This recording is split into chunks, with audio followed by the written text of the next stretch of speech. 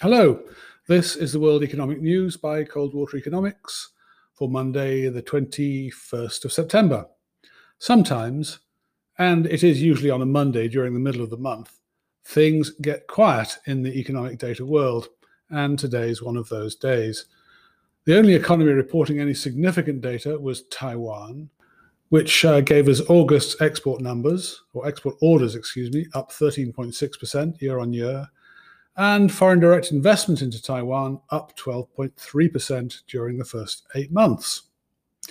Taking those export orders first, the 13.6% year-on-year rise is the fastest year-on-year result since January 2019, but it's being flattered a bit by the strength of July's orders, which are up 12.4% year-on-year, but 2 standard deviations above trend, and also quite a weak base of comparison in August 2019, down 8.3% and 0.8 standard deviations below trend.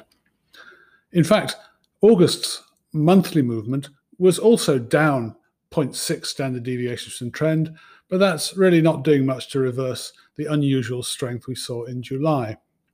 Looking at the details, what's clear is that on the one hand, demand is concentrated almost exclusively in Taiwan's electronics industry.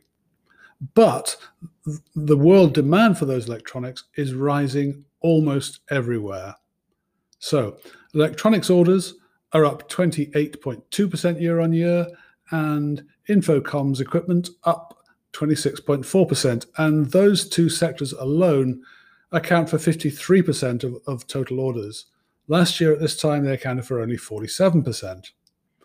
But if that increased concentration is slightly worrying, it's offset by the sheer geographical diversity of people wanting Taiwan's goods. US was up 19.5%, China and Hong Kong up 21%, Europe up 21.2%, and even ASEAN up 5.5%. The only place not building orders with Taiwan was Japan, down 9.6% year on year. Then there's Taiwan's direct investment numbers, which showed inward FDI accelerating to 12.3% in the first 8 months, with investment from the mainland up 54.2% and from the rest of the world up 11.6%. The mainland's number, incidentally, is from a really low base. We're really only talking about 2% of total FDI into Taiwan.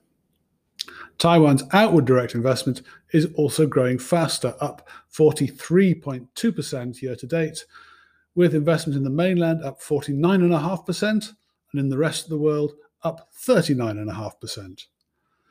As these figures show, whatever the increase in tensions and the overall stresses in trade relations between China and Taiwan and the rest of the world, Taiwan's commercial ties with the mainland, whether of export orders or investment patterns, continue to deepen.